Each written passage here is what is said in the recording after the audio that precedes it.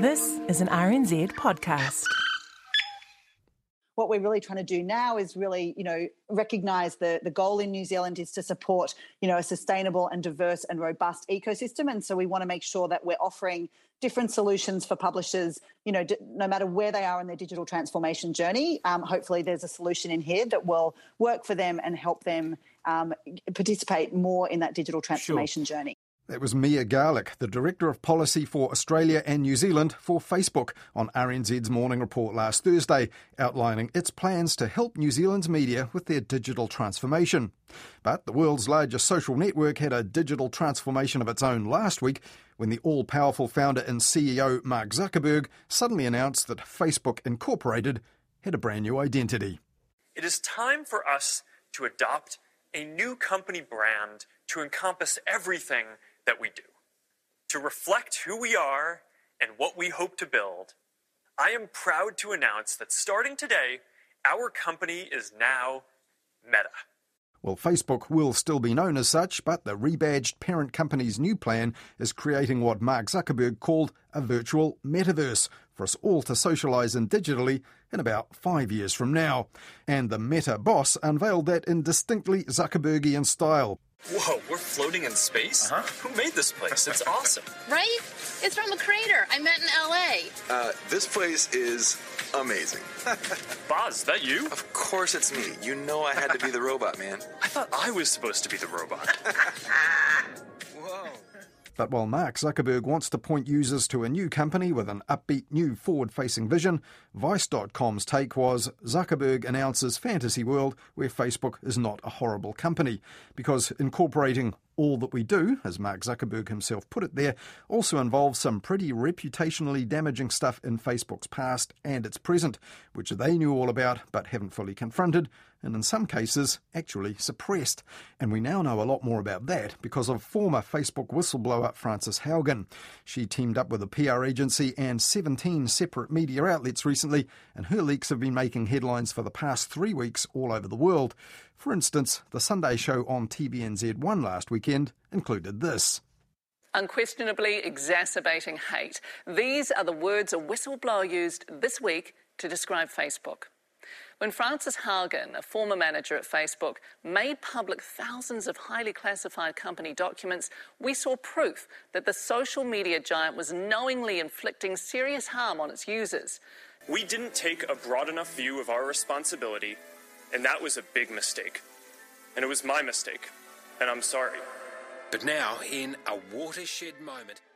Now, that Australian Current Affairs report also addressed unmoderated misinformation about COVID that's rampant on Facebook right now. One local Facebook group, entirely devoted to vaccine misinformation, now has more than 40,000 members. But that wasn't the reason that Facebook, which rarely responds to news media requests for interviews, was on Morning Report last Thursday here on RNZ National. They were announcing a 4-stage plan to help out New Zealand's media. Here's Mia Garlick again on Morning Report.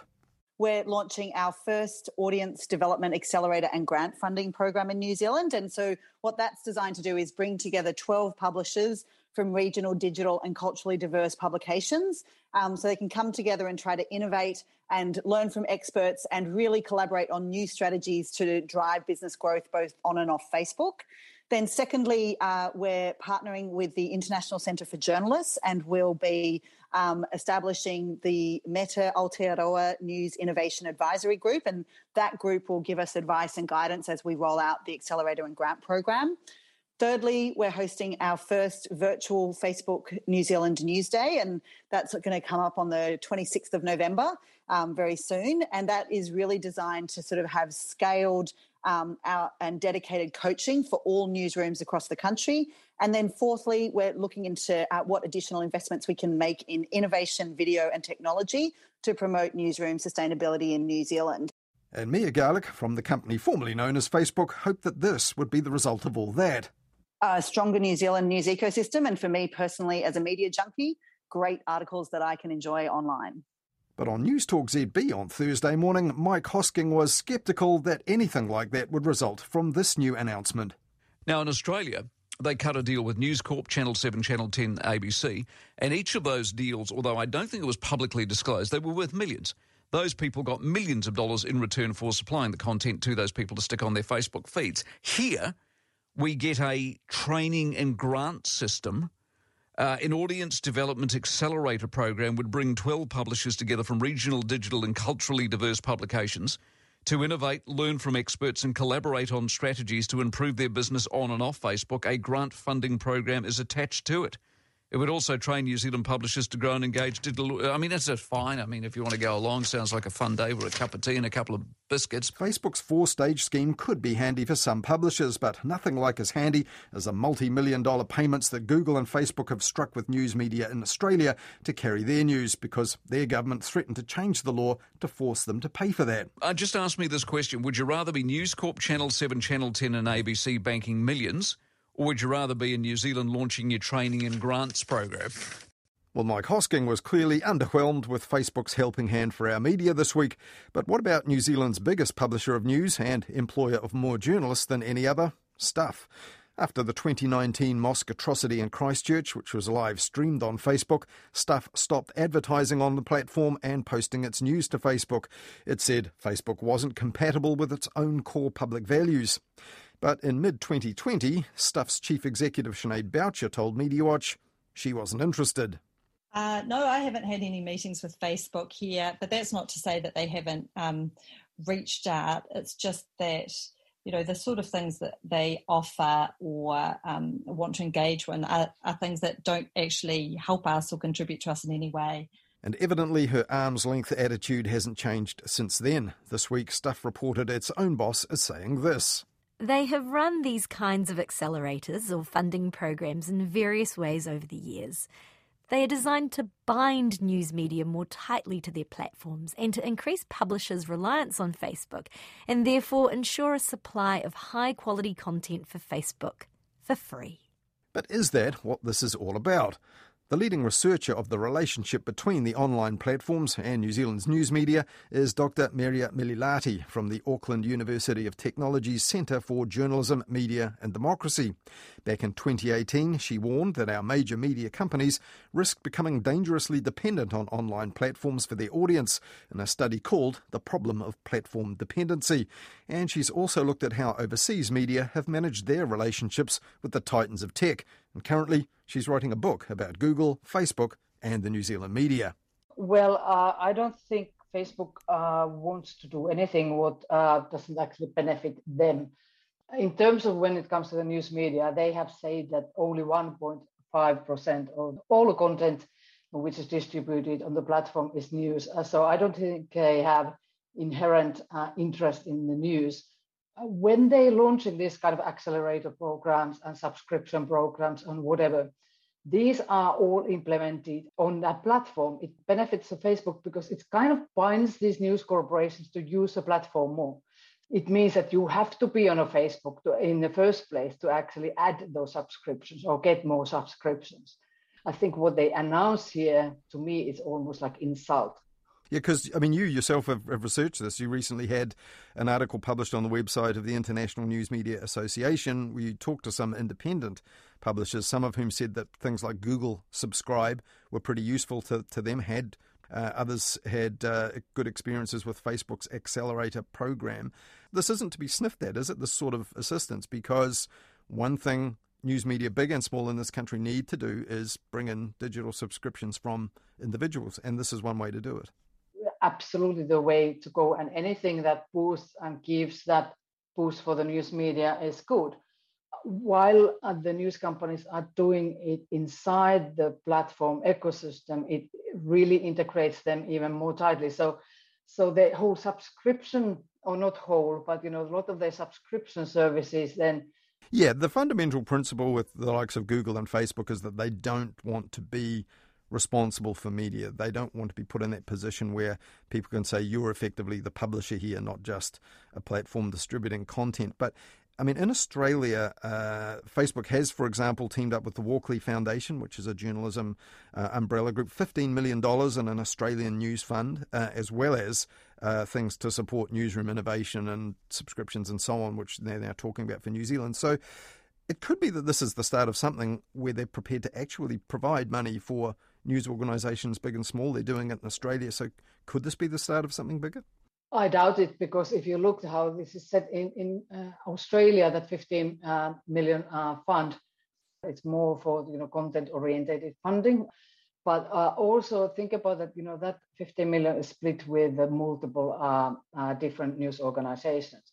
We don't know what the package here in New Zealand is. There's no dollar terms.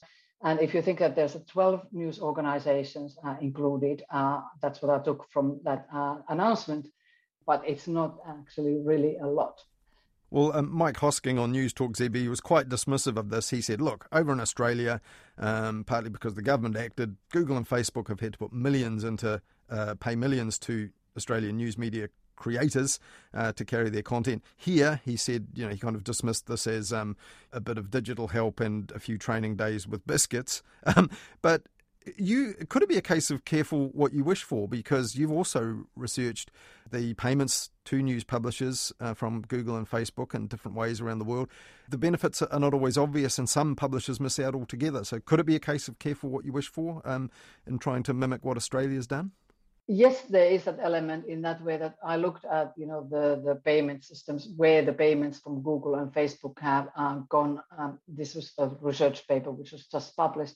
So the both 1.1, Google and Facebook payments, both those payments, big payments, went to same big media companies which are already dominant, benefiting those who are already strong. The local news outlets were mainly left out, and if they get some money, so they are something like $25,000 New Zealand dollars, they are on the level that they don't boost any sustainability there.